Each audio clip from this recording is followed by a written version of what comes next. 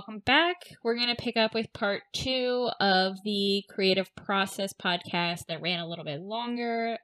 We are recording this one the same night we recorded the other one. So we are still in week 17 of quarantine, and Mario is still with us as our guest on this podcast. And Jake is getting beverages. Just normal seltzers, not anything else. And I think we all decided that, I think what we came to in part 1 was a good thought to come to. But I would actually like to talk about how Mario approaches a project, to like how we approach a project, to kind of see the different approaches and thought patterns he has with his self-taught training, I guess, and our regimented education training. Words. Real bad with them. Sounds good? Sounds good to me. Yeah, sounds good to me. Yup. Cool beans. Mario, do you want to start talking about one of your projects, or do you want one of us to start, or? You guys can start. Let me ponder this a little bit. Okay, so then I'm going to target Mazio with this one. Ooh. I'm going to say, Mazio, you are currently working on a board game, or you have been working on a board game before COVID struck. I am still working on a board game. Okay, good. This is your first board game that you set out to make, that you've actually did a process for, Second. or sat down with other people. Second? Yeah. Okay. So how did you approach this board game, or your first board game, actually? I feel like the first one and then what you've learned from it for the second one would be a nice, interesting thing. Oh, yeah. So the first game I set out to do was actually a pen and paper RPG, and it was a total disaster, fire failure. Is that the one you worked with outside? Nope. Okay. Unrelated. Gotcha. This was actually my senior project at Drexel, and okay. what I learned was that scope is important, and I had none, and it ran wild, and it was a disaster. So how did you approach it? What was the first thing that came into your head? What did you think was the first thing you had to do? Or so here's with that game, or the game that is actually ready to go to Kickstarter. Whatever you think is more entertaining for this podcast conversation. So I tend to start concept first with a game. So for the first game, the game was called Ordinary People, and basically it was akin. Well, this is before Second Life came out, I think. At least I wasn't aware of it at the time. But it was like Second Life, the game where you would be like an accountant or the Pope, right? That's how vague this thing was, right? And the idea was that you could do weird stuff in it. But there was no, preternatural, you're not a mage or anything. And I got that idea down, and I got character creation down, and got completely quagmired in the construct of a polyhedral die set, and the challenges that presents to somebody who just never considered permutations on that before. And the game basically stalled there. After 200 hours worth of work, about 100 of it on me trying to reinvent the wheel, rather than borrowing heavily, it just crapped out. The second game started. The second game is called Grimfark, and it should have gone to Kickstarter 4 months ago, but the quarantine hit, so it will now probably not go to Kickstarter until 2021 or 2022. And a friend came to me and was like, I think we should make an RTS board game. And we started working through that, and that's the core of the process. I start off with that idea where it's I want to make an RPG where I can go off the rails, but I'm the Pope, and all the other people playing are cardinals, or I'm I live in a development and everyone else lives in the same development, and the story gets weirder from there, and we see how far we can take it, right? Versus this. Now when I approach a board game, I kind of approach it from the perspective of, here's a world that I've built that I want to make a board game out of, and I'm going to slice off what parts of this world do I think are ripe to be sliced off and developed into games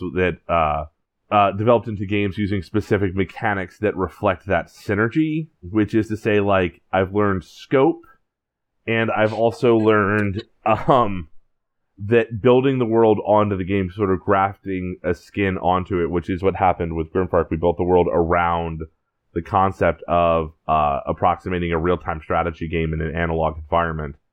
Were interesting, but there's that whole 6 months of basically dead play testing that I've kind of come to the conclusion it's mental process of thinking through the game, and I think I found a way around that part of that process that's not as important to what I was doing. Does that help?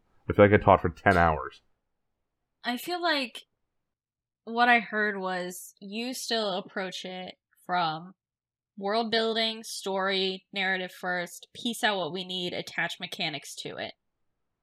Yeah. Which is a valid process. Yeah. But I think that comes from your background, right? That we talked about last time extensively in part one, right? Was yeah. You always approach it from the narrative, that's your education, that's what you have a passion for, well, and so. But I think more importantly in this, it's my education because it's how I see the world. Like, right. I figured out that's how I see the world when I was in my undergrad, and I went back to graduate school to further that understanding.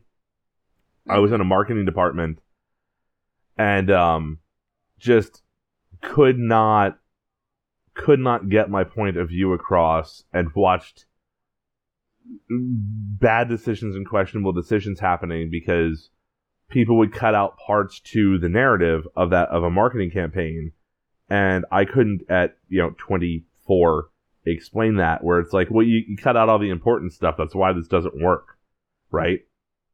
Mm-hmm. And I actually call it American Kung Fu in my head. I don't know if that makes sense or it's even an okay term in 2020, but it's like, I see the world through story, and all of my training is through story, and it doesn't matter whether I'm talking to you about like the logistics of getting children on and off of buses efficiently, or like the Campbell cycle embedded in Lord of the Rings, right? Because that's the lens through which I see the world.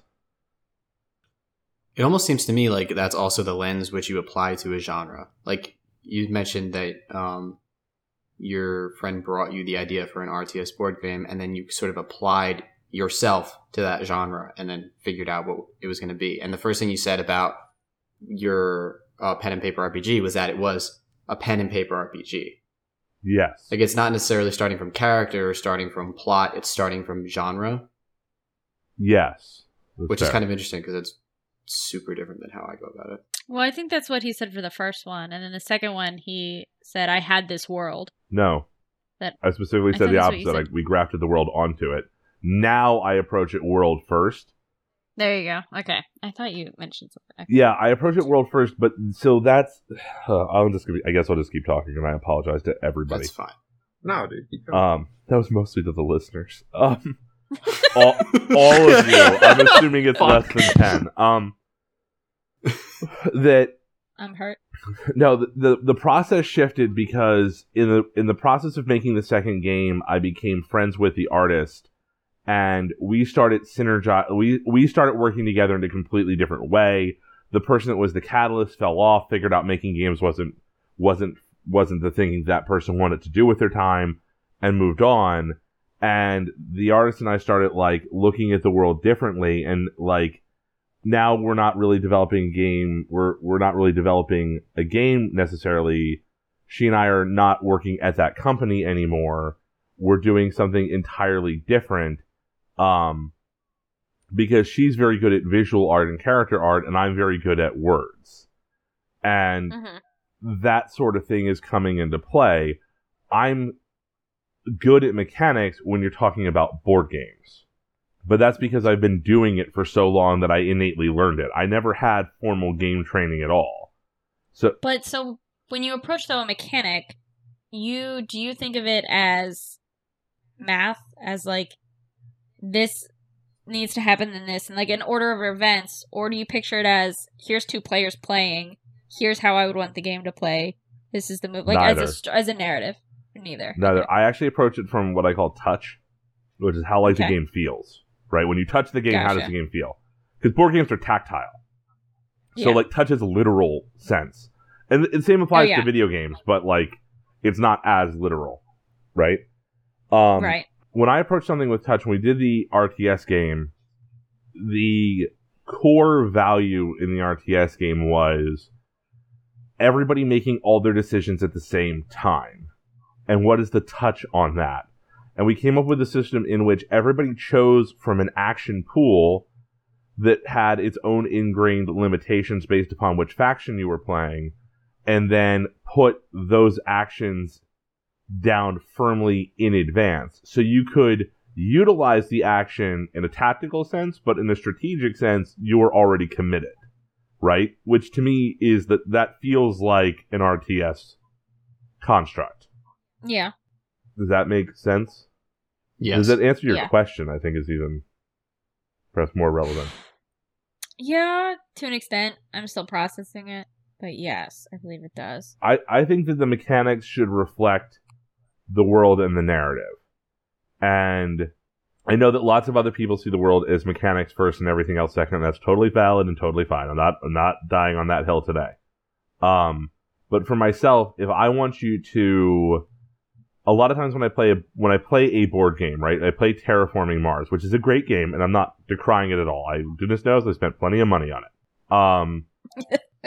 That functionally, at no point do I feel like a terraformer, right?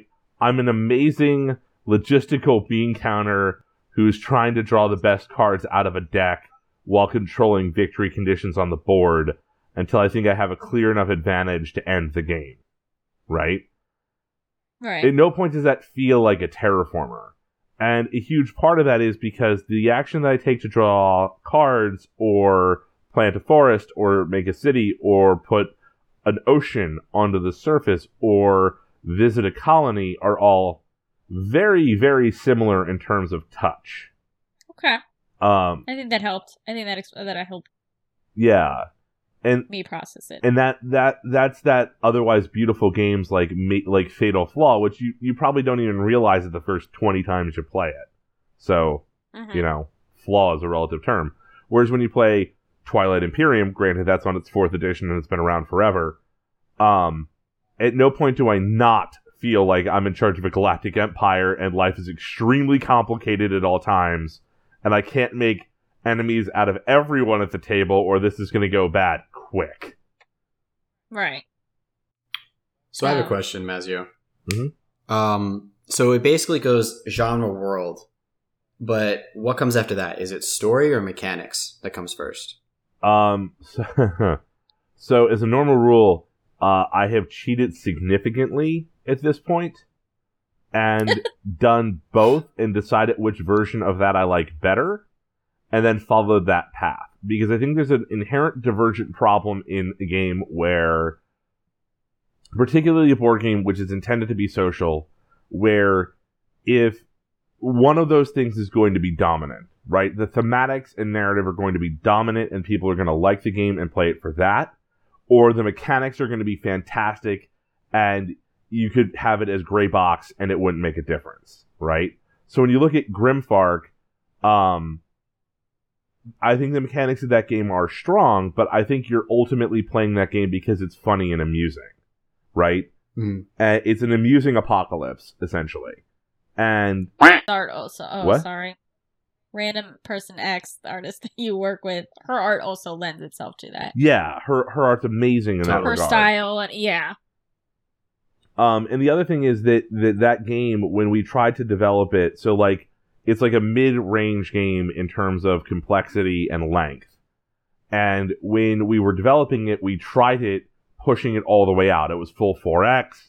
You could build things, you could tear things down, and it was, tedious would have been a compliment for it. The game took easily 20 turns. Now it takes, way less, like probably 7. 6 is I think our average, but I think I tell most people 7, so if they finish in 6, they feel it was fast. That's also a good trick. You should write that Smart down. move. But yeah, it's one of those things where when I look at it, I look at it from both perspectives and try to determine if this is a game that the artwork is going to be super fun and the mechanics are going to keep you happy, or if this is a game that is 100% invested in fun characters and an interesting world, and the mechanics serve that purpose and allow you to go with it. Because I think the thing a lot of people lose sight of when you bring up the math question is, what are you doing? Like, why are you playing this? And Right. the word fun usually doesn't enter into it for most designers that I've met. Fun is also really hard to quantify, but that is another. But you know it when you see it, like irony. Oh, yeah. Like, I think you can tell via the playtest and watching people play your game whether or not they are having fun or whether or not they're like, I am finishing out this round and then I am quickly standing up from this table. I'm going to put on a fake smile and tell you your game is okay and walk away quickly. Yeah. And I've never Right. had the second one happen, knock on wood. Because Right.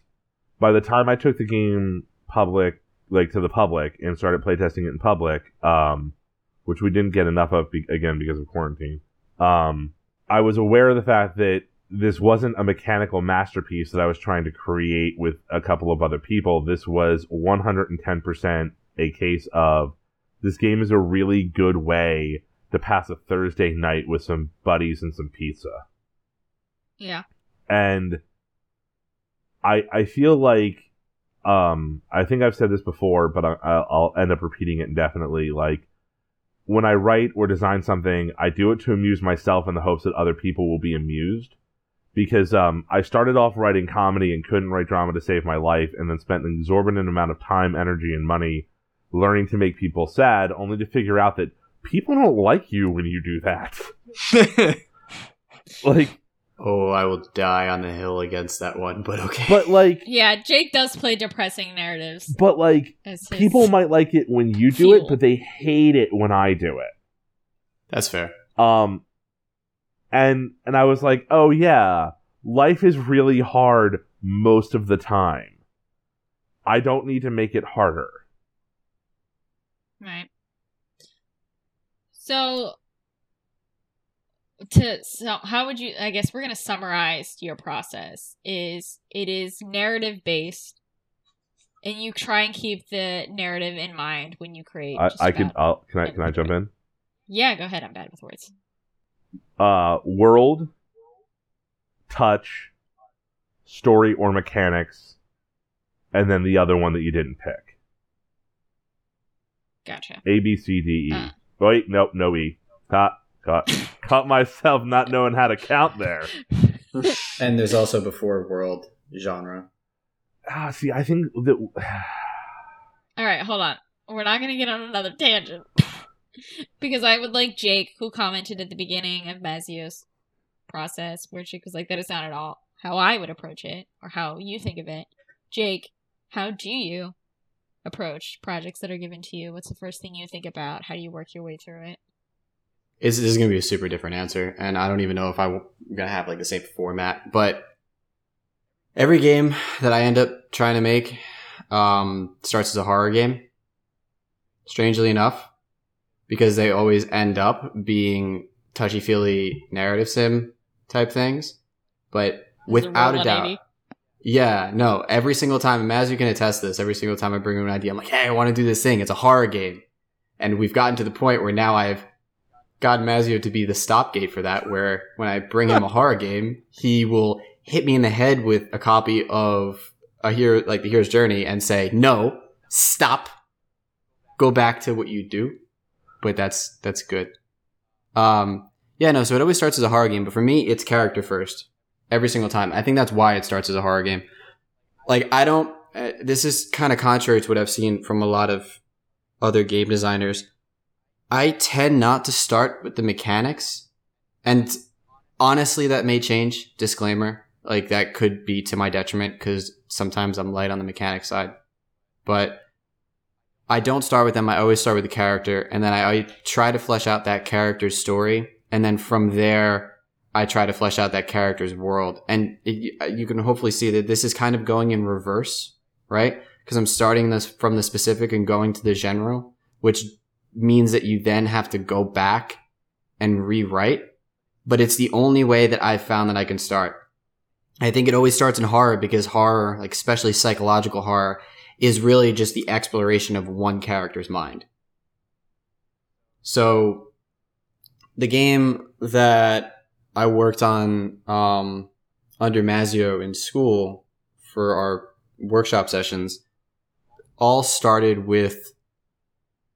from a story that somebody told me about a desire that they never got to fulfill. And then from there it extrapolated out. But it started from like this weird remember it started way back as like a exploration of a murderer's mind? Yes. Yeah, right? Yeah. And then it turned into this like walking simulator at the very end in its final form of a girl shipwrecked on an island exploring the past of a family that once lived there. And through that, like coming to a realization of her own life. But yeah, I think this is going to be a bit shorter than yours for sure. And I think that's because, we're at different points. But I start from the specific, I go to the general, and then I have to go back to the specific. But I let that story and that character flesh out. And from a mechanical side, I try to think of what would be an interesting way to explore this interesting thing about this person. And then I let the mechanics come out of that. Hopefully that makes sense and kind of answers the question. Yeah, for sure. So, can I ask a different sort of question here? Yeah. Mm-hmm. Have you ever considered trying to decide which psychological aspect of the character you're trying to examine? Before? What do you mean? So, like, you said that you start with horror because you want to examine the psychology, because your brain you functionally need to examine the psychology of one character, right? Yeah. So deciding on what type of that, like what part of that character I want to examine before. Should that be a step in your process? Probably, yeah. I think this kind of ties into what I really want to do in games. Like everything that I try to do when I'm making a game is about making a character that I feel could be like a real person and like a beloved character. That's like the number one thing that I really want to accomplish. And the games that I really love and am inspired by do that well. So I try to come at it from a more well-rounded perspective of like, let's build this character. And then what is the interesting thing about this person? What naturally developed through the writing? And like with the game that I worked on with you, which tentatively call Odessa, it kind of became about her apathy. And that sort of just was born out of the scenario that it started from. Like it started from a nugget of a story someone told me about their own life. And then from that, a character was extrapolated. And then from that character, I was like, well, what's wrong with this character? What are they really being held up on? And I got into about like adolescent apathy. So I don't know that I could decide it before. It's kind of what I'm dancing around. Like, I feel like that person needs to be like born into the world and then grow and develop, and then they'll have something interesting about them, as opposed to I'm going to decide what I want to talk about and then write a character for it. Okay. I don't know, but maybe that is true. Maybe I should pick a thing and then write a character for it. I don't know. It's just like a weird question I had. Like, I was like, I wonder if. Well, I mean, I would still come down to the character though, right? You'd still start with the character first. It would just depend on what part of that character you were born to explore. It would definitely shorten my rewrite time. Yeah, about that part, yeah. Like, it's massively inefficient, yes, but I mean, at this point, we're not talking about efficiency. We're just talking about, like, how you creatively think and process. Yeah, I think an important disclaimer is that this is all subject to change. Like, I mentioned in part one of this that I started in a business major when I came into college. I had no conception of the fact that I was going to be in video games, even though it should have been plainly fucking obvious to me because of my pastime and hobby throughout my entire life. So like I'm only 3 years into this, and that's where I'm at now. But if you asked me this same question a year ago, that would have been crazy different. And I feel like that's going to line up with Mario as well. I don't know if you want to jump to him next or... Yeah, that I was actually going to jump in there for a second, Jake, because I was about to say, I mean, I'm the same, about 3 years probably since I made the arcade machine of where I really started to get like wheels turning on that. And like, if you asked me a question a year ago about this, or maybe even a year from now, the answer could change. But I could start from the arcade machine as when I was, Ryan's a good friend of me and Jake. And he's the one who helped me with the arcade machine of programming like the Raspberry Pi to run all the games on the arcade machine. And then I was working on building the base.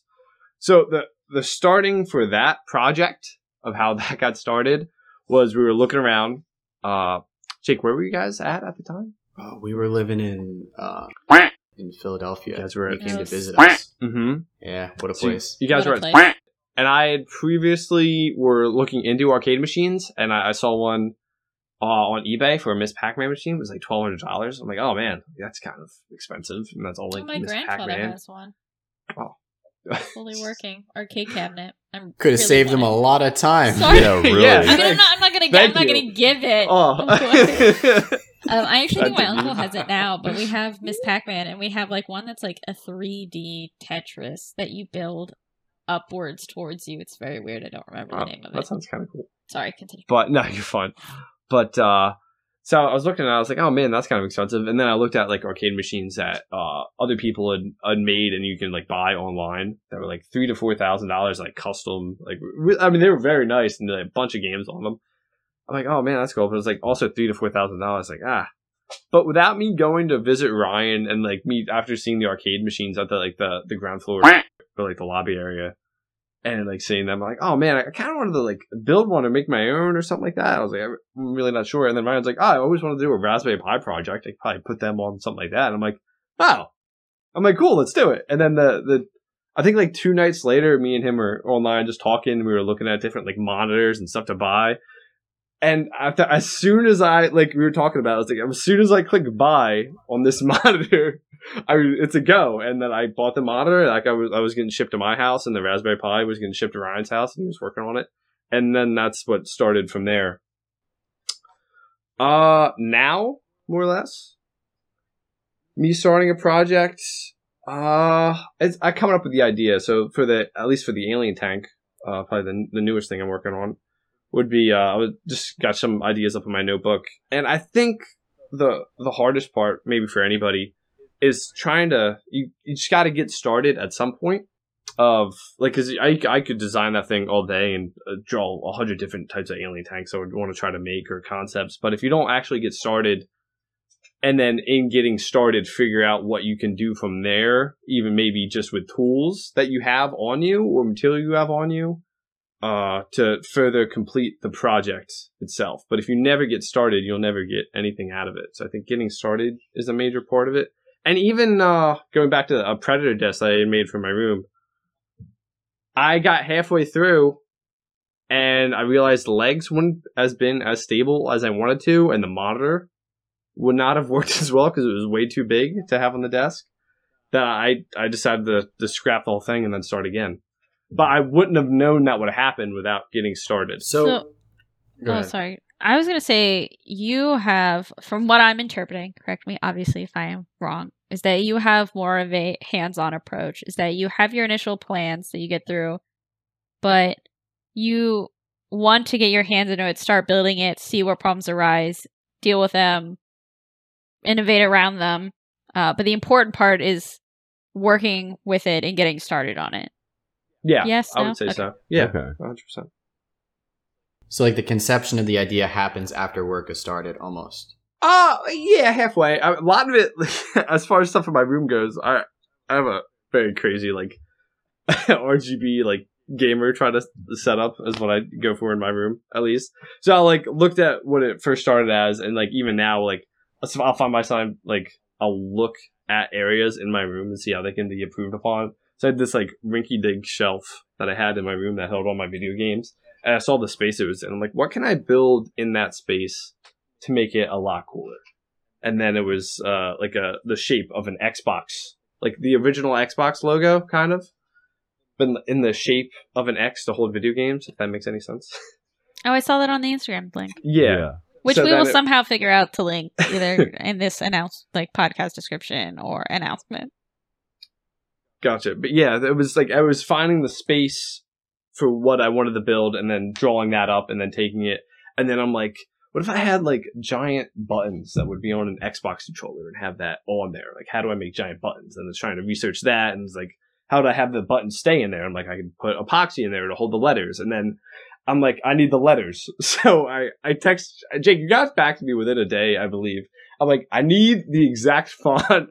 I cannot find with a font the actual Xbox letters that are in the controller. I was like, can you please send me them? He did very quickly, and I was able to get them on paper and trace them out onto acrylic and cut them out. But yeah, I think getting started is a big part of trying to further your creative process and getting something done at the end of it. I almost interpret. Also, sorry. Go ahead, Jake. I was just gonna say, like, you also kind of have to work into practical constraints too, because like I'm looking at actually that Instagram post where you have like a collage of pictures leading up to the Xbox shelf, and the first edition of it didn't have the box in the middle. It was just the X, and then it looks like you added that in there. And I mean, correct me if I'm wrong. Is that for like structural support of the shelves? The actual box around it? Yeah. So no, I think it would have been totally fine standing upright without the box. Those actual pieces of wood are like added on later. Like I had the X before I had those little spots on the side. Oh, and it was freestanding without it. Yeah. So that was to hold the letter, because the buttons needed somewhere to go. Originally I had the buttons going on each corner of that, and then Ryan was taking a look at it. He was like, I don't know if that makes much sense because that's not how they're laid out on the controller. I'm like, you're right. And I'm like, I could box out this area and kind of put the buttons in there. I'm like, that would make sense. But I'm like, what would they do? And I'm like, that would give me an extra shelf above to put something onto. And also that would double as having a headset mount and controller mounts on the other side, being able to put it on that flat part as well. Mm-hmm. So that was kind of added later. But I wouldn't have thought of that if I didn't pursue, like, after getting so far into my project, I could think and change and add that to it. Yeah. Hi, Baz. Sorry, Kat. I would almost, how I interpret yours is almost like a controlled chaos in a way, which are like two different things, but is that you have an idea and a vision that you were going for that keeps evolving and changing the more you work with it, because you find more ways to improve it or build on it or use the resources that you have left over, etc. Yes, no? Yeah. I mean, another part with that would be my friend Ashley, who's we were working on the face hugger together. I had originally bought as a life-size like Nika face hugger, and the material I don't think would have held up inside of water. So I'm like, is there any way you can like cover this with like a type of paint that would be fine? And she came back to me with two ideas of trying to do that. She wasn't sure if it would work too well, or making a mold out of it and then molding that in silicone. And like I never would have thought to mold the life-size face hugger that I had, instead of it being foam latex that probably would have been destroyed inside of water sitting there, or to mold that and put into silicone. Like I never even would have thought of that. So in that sense, it was kind of like, oh yeah, I found that out. Let's go with that. Let's go forward pursuing that idea instead of just trying to fix the one that I already had. That brings up an interesting point about like how your creative community affects your process, but I want to hear about Amanda's process first. My process? I do. thought Mazio had something he was trying to chime in. Yeah, I was trying to chime in, but I didn't want to like trample in.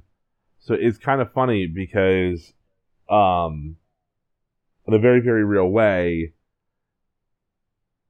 you do physically, you implement physically the philosophy that I implement ethereally, right? Which is you look at a thing and like, how do I make this amusing and cool to myself, right? And then I'll worry what other people worry about later. Yes, exactly the same thing. Yeah, it's like, I hope they think it's cool, but I want this. That's totally with the alien tank. I think that there's like a wild amount of like unpacking there for maybe another day, where it's like the two ends of the spectrum, right? The guy that chose not to go to college and the guy that took 3 master's degrees are like, yeah, so my philosophy Philosophically a lot. I'm sorry. Oh no. And if it wasn't clear in the previous podcast, I don't regret any of my degrees. I think I got something out of all of them. But it's just this moment, I'm listening to you talk, and I'm like, I don't want to jump in, because after I say this, I don't know what's going to happen to the conversation. Oh, that's real interesting.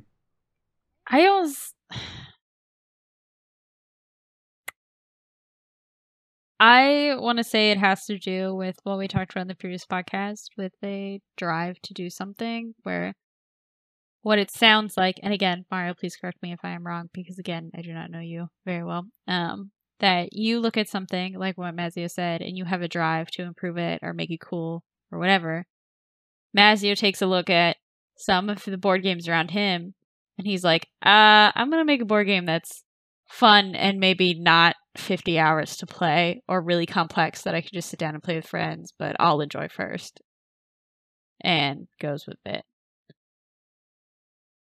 Yes? No? Yeah, no, Maybe yeah, so? well, it's like, it's too different. I mean, you can't really enjoy, I mean, if I made it for myself, I can't really spread that out. I can show my friends. And I get what you're saying, though.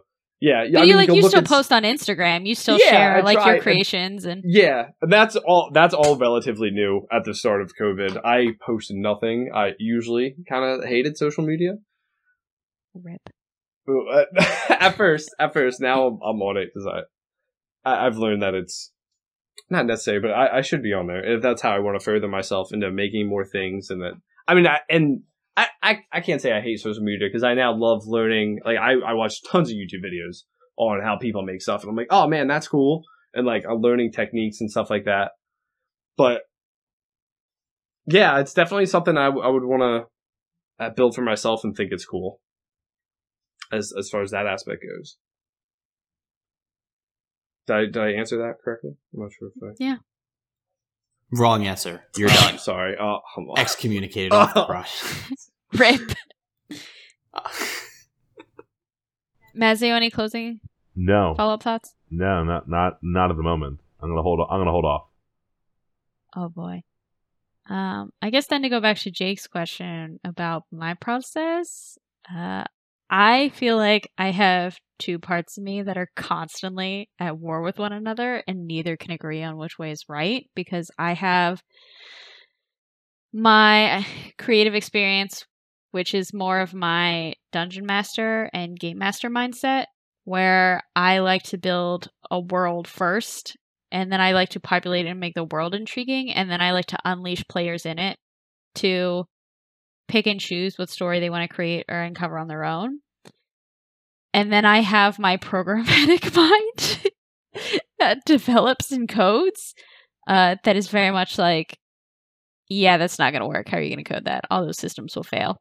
What are you going to do? You can't code that. That's impossible. You can't code infinite choices. Or it'll be like, but this mechanic could be really fun and satisfying to them. So if you figure out the loop that is satisfying enough to keep them coming back, then you could make small adjustments to that. You know, it's easy to program. You could do it that way. Let's start with that, and then let's figure out the creative bits later. So both ways, I guess, really depends on the project, and really depends on which side of the brain wins. If that makes sense. No, it does. Yeah, Yeah. I would say that makes sense for sure. Because go ahead, Jake. No, go ahead. No, finish your thought. Because how I tackle DMing or GMing or keeper, whatever you want to call it, running a tabletop RPG is very different than how I approach any of the games or projects that I make, even though it's still a project that requires a lot of effort to put together. And it's two separate lenses that I look at them that battle each other when we get into RPG video games. Yeah.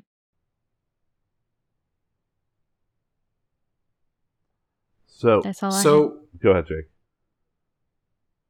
I was just going to ask, So it's a battle, right? Of the creative versus the practical, which I totally get. There's a ton of stuff I'd like to make that I, have to basically beat myself with a copy of the hero's journey and say no. So like he's being metaphorical. I've never actually struck Jake. I want that legally on the record. No, never been physically assaulted. But yeah, like I've had issues where one wins and then I have to like backtrack. Have you ever had that happen where like one side is trampled over the other and like kind of muddied the process? Not really. There's times where I have been forced to use one or the other, even though I really think both should have had the say in the matter. Like, for example, senior project. I really think I should have used both elements. I should have taken a look at what is creative and fun for the game, but also how can we accomplish this and everything we're asking to accomplish within the 9 week, whatever, how many weeks senior project was. 30. Thank you. Right? 30 weeks. It was 3 quarters. It was 10 weeks. That makes sense. 30. All right. Yeah. How can we accomplish it in that time, and can we do it efficiently? And in that project, I was forced to think just with the creative side, and I could not voice the opinions of the other side, which led to a whole lot of frustration, Mazio can attest to. I don't think either one tramples the other out, because I am a firm believer that all sides, not all sides, but I guess both sides have to be considered to complete the project. Whenever I go to set out to code something, I still have to consider if I'm making a tool, someone with my level of knowledge on that tool isn't going to be using it. An artist may be using it. So how I'd have to approach that tool from both a programmatic standpoint, but also how do I make this creative enough that the other person will understand it and I'm not just vomiting code out to them. Right? Does that help explain my jumbled mind? Yeah. Or if an artist gives me a model and they say that I need this model to animate in this precise way, but it's a short enough animation that you can programmatically do it. Well, then in that case, I am both trying to figure out the curve that I want this thing to animate on mathematically and the time and the numbers for it and the formula and what gets triggered from it and when it ends and how the cleanup handles it from a programmatic side. But from an art side, I'm still looking at it and I'm being like, yeah, it can't really be a perfect curve because that looks unnatural. So we're going to have to make some adjustments there to the programming. And I know it may fuddle up the formula a little bit, but from an art side, that looks better. If that also helps. Explain my mess of a brain. So in a way, like game design is the perfect thing for you, right? Because it's that marriage between like art and code. Yeah, like I really enjoy working on game projects where I can have a finger in every pie. Is that the saying? A hand in every bucket? Finger in every pie. Now. Thank you. Because I really loved all aspects of the game development, and I really like to figure out how things work. Like, I was the kid who wanted to go up to train conductors and ask them what each button on the train conducting panel did, but I couldn't because you can't disrupt the train conductor because you endanger the safety of everyone else. But I was also the kid that likes to look at art and try and figure out, like, the purpose or the intent behind it, or, like, what does that make you feel like, or why is this moving, or important to so many people, what's the meaning behind it, or what is fun, how do we quantify fun, what made this fun, what made people smile. So I don't know if that answered your question, Jake. Again, my brain's a little jumbled. Week 17. No, definitely. I think it's good to have that, like, kind of that fight in between, because it's what you can do with you right now, and how can I make this the best that I can make it with the tools that I currently have, and that's good. Because if you go off on something that is almost impossible for you to do right now, you'll never get finished, and you just be chasing something that you can't really do. But I think it's also important to maybe not forget that idea either. You'd always kind of keep it in your back pocket. Because I want to make a Master Chief in a cryo tube, like at the end of Halo 3. I was just like sitting there. Like, I want to make a full cryo tube with like steam inside and Master Chief just in there, and I want that to be in my man cave when I get older in my house. Like that's my plan, to have something in that I build. There's no way I could do that right now. One, I don't have the space. I don't think I have the tools and skills required, but that doesn't mean I still don't want to do it. Right. But it's definitely a blessing and a curse. I feel like the creative side has a lot of things it really wishes to do and accomplish, and it has games it wants to make people smile or laugh or understand this concept you're trying to get across.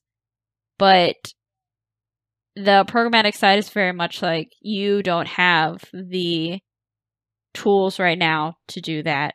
I have a question. Yes. Does the counterbalancing between those two sides prevent you from completing things? Yeah, that's what it's like, it's a blessing and a curse. It's where I have this grand idea I would like to do, and I really want to do it, but it's hard when another part of your brain is like, well, you don't have the knowledge to do this right now, so why waste your time doing it? Why start it if you're never going to finish on time? Right? And that is very much a program, like, logic side of things, is you have limited time left. You have to maximize the efficiency of your time doing it. Why would you spend it on a project where you know currently right now you don't have the means to finish it? Whereas the creative side is like, yes, but we could attempt it and maybe learn something along the way. And the programmatic side is like, no, that is not an efficient use of your time right now. So it's a blessing in some situations, and it's a curse in others. Does that answer your question? It does. I think I have follow-ups to it, but I don't know if they're relevant to the podcast. In terms of, like, how do you know when to turn one side off because you've gone as far as you're going to go with it on a particular project? I don't think I can actually, like, fully turn one off, if that makes sense. I think there will hit a point where the two sides are feuding so much that you just don't want to work on the project anymore because it hurts and you get a headache from it as you try and unravel this mess that's sitting in front of you, and then you stop. Or both sides are like, we just can't. Like, it's been too long, and you've lost that drive for this project, and that's the point in time where you just need to stop from the creative side. And the mathematical side or the programmatic side is more like, you've done all you can do, so stop. Okay. But it usually ends with me having a headache and me being like, all right, we're not going to get anywhere with this because you're fighting with yourself constantly over it. Or both sides have agreed that you've beaten this to death and fought through this argument so much that you've just lost the drive to do it. So we'll table that. We'll take some time away from it. We'll maybe think about it in the back, like shower thoughts or 3 a.m. thoughts when you're about to fall asleep and your brain's like, wait, I solved it. But it's one of those two things that you're usually like, all right, I'm going to put this project to the side or it's done. Interesting. Mm-hmm. Learning some insight into how Amanda's brain works. The constant turmoil. I'd like to pose a question to the group. Please do. What do we think the common thread is? Because we come from super varied backgrounds. Probably Amanda and myself having the most similar background. But, like, we all have wildly different processes. So how do we connect that? Because we're all kind of in the same headspace, right? I don't know that the point is to connect it. I think that the idea is that, I think the point of it is that you can share a headspace and a community and still have this insanely individualistic component to this part of your life. Like I want to give you like an absolutely bizarre example of like a part of my actual process, and I think we should probably go into like process in depth in a different podcast. But like, if I'm going to write, if I have to write a scene for whether it's a script or a novel or video game, whatever, doesn't matter. And I'm sitting across, I'm in a writer session with somebody, and this happens very frequently with a novelist friend of mine. And I'll sit down like, all right, I'm going to watch this 3-minute YouTube video, and I'll watch this video, and previously this person would like really goad me along, and then they figured out that like I'm not really watching the video, I'm using the video as static to meditate on the process I'm about to write, and then I'll go off and I'll write for like potentially hours in one fervor. I think the most I've ever done is like 6,500 words in a sitting. It is that thing where functionally somewhere in all of this, all of these methodologies allow for the organization of thought to coalesce. Right? And in that moment, it all sort of snaps together. And the skill that's applied is the ability to capitalize on that mental springboard and take it forward in any given particular art form, which is why I find Amanda's commentary so interesting, and also knowing a little bit about some of the projects that she's worked on or has worked on, and looking at it and going like, well, that explains some of your problems, right? Yeah. If you can't, when I said, can you turn it off, right? Or like when I asked Jake specifically about his thing, and it's like, there's a fluid concept to the philosophy that Mary and I share that is that counterbalance, that give and take has been stripped out of it, because the actual work itself is not the guiding principle pushing the process forward. I know when to cut a chapter out of a novel if I reread it and I don't think it's funny or interesting or amusing. And I don't necessarily know what to put in there. Like, I may need to restructure the entire plot, or I may just need to rewrite it. But typically what's revealed to me is either, well, I didn't do a good job writing it and I need to rewrite it, or actually, no, that beat doesn't work. Or that series of beats doesn't work. And that's why I'm sitting here trying to reflect on very quickly in the moment, and that's not necessarily going to work, where it's like, oh, if you're moving through your process using genre, in Jake's case, or you're moving through your process using mental modes, in Amanda's case, how much energy that could be going into the work in any given session is actually being mentally exerted in an unproductive or less than productive way, versus like a meditative quality inside the process. And I know that's not really what we're talking about today, but that's where I'm stalled at the moment. Is that interesting? I think that's exactly what we're talking about. I don't think that diverges. Yeah, I don't think it does either. Wait, go ahead. Go ahead. No, you take it, Mario. I think that, and I get what you mean where it's separate by everyone. We all have our different ways to go about it. But I think, going back to Jake's point, I think there is a commonality to the point where maybe people who want to create and do these things where that's all you can think about in a sense. Of like me, I go to work and stuff like that, and I see foremen I work with, like they'll take that home and they'll think about the job and stuff like that. And man, I do not want to do that at all. Even at work, sometimes I'm thinking about what I'm going to do, or man, I hope my 3D print's okay while I'm at home. So all I want to do is all I think about. And I think that could kind of line up with all of us, even though we could do totally different things, and the way we go about them is totally different. But I think we could all connect and say that we could all. That's what drives us to create what we want to create. Is what else would we want to do besides? If there is something you would want to do, then maybe you shouldn't be trying to. Or maybe it's just a hobby or something like that versus something that you definitely want to go into and jump into.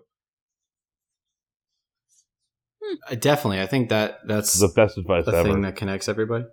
But kind of back to Mazio's point, there very much is two distinct camps, like in this discussion, right?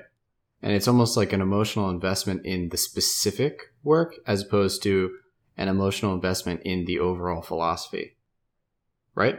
Or I am agreed. wrong? I just thought there was more to it. Yeah, which side being which? Well, us, me and you, Amanda, being the emotional investment in the specific work, and Mario and Mazio being in the philosophy behind it. At least that's the way I saw it.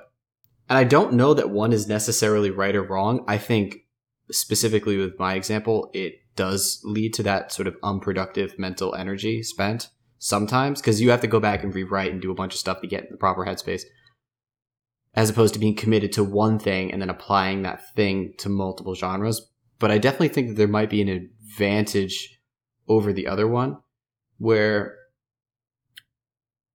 I think there might be. So if you're committed to your philosophy and not necessarily committed to the specific work, and the work is not driving the process, the philosophy is driving the process, would you run into a situation where if you worked in the same genre twice, you would make the same thing? Ooh. Oh, indeed. And I don't mean to be like offensive or dickish in any way. No, That's actually, just like repeat it, actually. a genuine question. Okay, so if you're invested in the overall philosophy and that philosophy guides the work as opposed to the work guiding your philosophy and driving your process, do you think that if you worked in the same genre twice, like in the same medium with a similar setup, that you would make the same work, since the specific work is not driving the process, a more fundamental thing is driving the process? I don't know that you would make the same work, but I think you would make very similar decisions based off of secondary aspects. So, like, when if I'm translating like a novel to a game or even a screenplay, right?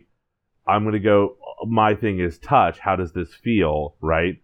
I'm going to make decisions that alter maybe the text itself, but try to maintain the feel. Right? Versus trying to maintain the mechanics between like a board game and a video game. I think it almost builds his own style. Like, for example, Definitely. whenever Nintendo presents a Mario game, you know that Mario game, they are going to make the same choices they've made in previous Mario games and then add some twists to them. But there are core fundamental decisions they make to it. And it's maybe Mario's a bad example, but they feel like different games. Like Mario Galaxy, still feels like a Mario game, but it's definitely not the same game as Super Mario World. But it still feels like it came from the same team and the same thought process behind it. So in a way, it's kind of the difference between oh god, I had his name, Kojima, and like Shigeru Miyamoto, Mario creator. Because Kojima's a madman that will do crazy different things every single time, and it definitely hampers his process. I mean, at least from the outside, it seems that way. Death Stranding. Need I say any more? No. But to make a reference kind of to music, like Miyamoto is just jamming in C, like, and really good at it. Like C major pentatonic, he's hitting everything. He's got the best licks. Whereas Kojima is switching keys on the fly, and it sometimes sounds terrible. And sometimes strikes brilliance. And so, but it's very inconsistent, Yeah. as opposed to a consistent, like, GCD. And I know that might not make any sense. I don't think any of you guys Actually, are, it makes a ton of music sense people. because It does. what you're looking for is Kojima's trying to find genius through adaptation, where Miyamoto is trying to find perfection. Yes. Well, absolutely. let me rephrase that. Genius through perfection. Yes.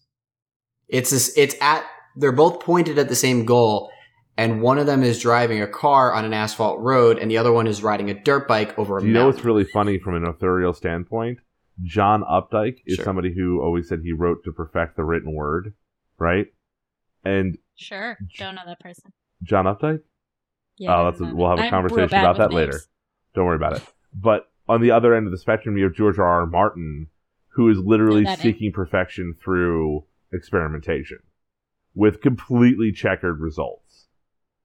Like, I don't think many scenes in literature have affected me as much as the Red Wedding has. Laura, I was shaking with rage. Like, rage at Rob's stupidity and rage at everything that happened. I didn't read the book, but I can't read the books knowing that he'll never finish them. I just can't put myself through that. But I will admit the TV show adaptation, I was also infuriated. But I don't know how close that is to the book. I mean, it's impossible for me to tell because, like, that level of emotion can't be resummoned for the same story for me. True, right? Yeah. I mean, having only experienced the TV, based on how I've heard people speak of the books, it's a very different situation. And some of that is definitely like the technical aspect of just Martin's mastery of, not mastery, I don't know what you call it, but at least skill in the use of the English language. You want to quote? Like that is not necessarily translated into I think you could quote Cohen, right? The baffled king composing Hallelujah. Good quote. Oh my gosh. Ooh, too close to home? Yeah. Jake, I think you almost answered your own question when you were talking. I'm sorry, who's the guy who made Mario? I should know that. Well, if you said he was jamming in C, if that's the case, then I don't think you can be jamming on that C chord if you're creating the same. That just seems like you're strumming. Like I might be saying this wrong, but if you're scale, but yeah, if you're jamming, that just means you're improving on it. So I mean, I think you're taking everything you learned from what you created, and then even if it's similar, flushing that out, just better and better. And still, you can't ship the same thing over and over again and expect people to like keep coming back to it. Begs to differ. Mario also kind of begs to differ. Sorry, well, yeah, some salt right there. Well, in the theme of this podcast, Zelda begs to differ. Yeah, and the new one. Oh, just leave it. I don't want to listen to the Breath of the Wild podcast we did. Oh, let's not go down that road. But I think more to your, not to step on your line, but I think the thing that you're dancing around is the difference between the idea of creativity and artistic achievement coming from the confluence of 2 points, like the intersection of different disciplines or the mastery of one. And I'm a big believer in the intersection just because I've done it and I've seen it with transitioning from business to art. But I don't think that one is right and one is wrong. I don't think there can be a right and wrong. I think right and wrong in this case is whether or not the work is successful. Yeah. But even then, we're even done too, almost. Yeah. Book 4 of Song of Ice and Fire. It's done. True. Let's never speak of it again. But Jake also touched on that when he said there is very inconsistent results when you use that methodology. So I don't know if whether or not it's done and successful is a good measurement, or it's done and you obtained something from it. It's kind of like debating the artistic quality of Van Gogh versus Monet. Like, to dive into painters, that might be a bad example, but the insanity and the investment in the work driving it, and like the intersection of the skill as a painter and the complete insane, ridiculous nature that was Van Gogh versus like a expertly trained painter. I think, you know what? You know who's a better example? Rembrandt, who's like doing commissioned works. Squiggles. Yeah. Rembrandt's honestly the example I was reaching for more so than Monet. But I don't know. I think that's kind of as deep as I can go with that thought. That I've identified that there's two camps, and I don't know what the right one is, but I can tell you firmly which one I'm at. I don't know that. I don't think there is a right or wrong. But I think also those think are bad that words to use. I also think that we're hitting the temporary intellectual barrier of we've taken in a lot of data and we want to process it. And then there's also this moment of, and I'm sure if you're listening to this, you've figured this out, where it's like, we have questions for each other that we're not totally sure are okay to bring up on the podcast. That like there could be an after discussion about what hey, I wanted to say this, but I wasn't sure that you want, like, I wasn't confident that I wouldn't be like throwing you into a wolf den when I did it. I feel like Matthew is gonna chuck me into a wolf den after this podcast now. A Garrick flavored wolf den. Oh no! Also, we're getting to the point where the Bud Light strawberry is forcing me to have to pee again. Why would you even talk about that? I don't you dare hate on my strawberry. Plus, we're at an hour mark, and I think this was a fruitful discussion. I feel like we set out to talk about the differences and, well, not even differences, set out to talk about our creative processes, and I think we did. I think we came to some good thought lines. I don't want to say conclusions, but like trains of thought to branch off of from here. Yeah, I agree. Right? Yeah, I think we just kind of defined what we want to do with this podcast in like a very literal way. Like the theory portion of it, I mean. Yeah. Yeah, and at least the perspectives that we're going to be bringing to this. So we do not forget. Mario, plug yourself. Oh, as far as like where I am? Where can people follow you? So you can find me at Wired Workshop on Instagram. And you'll see all my projects I have there. I plan on doing a YouTube... not plan. I'll take that back. I am going to start a YouTube channel going over my projects and how I go about them. And hopefully you guys find that interesting. And the projects I create and the process I go about. That's at Wired_Workshop. Thank you, Jake. You guys can follow the rest of us at the usual places, which again, really dropped the bomb, and not the last podcast, but the one before the last podcast. Where, like, we ended with Jake screaming because an alien was emerging from his chest made out of Cheetos and milk. That I put in my tank. Then Mario was brought on the podcast because he put in his new tank that he's building. Speaking of which, we're going to end on a similar note in about 2 seconds. Because okay. I'm exploding with some unnamed seltzer. Here it comes. All right, Jake, pause. Oh! Jake, stop. Jake.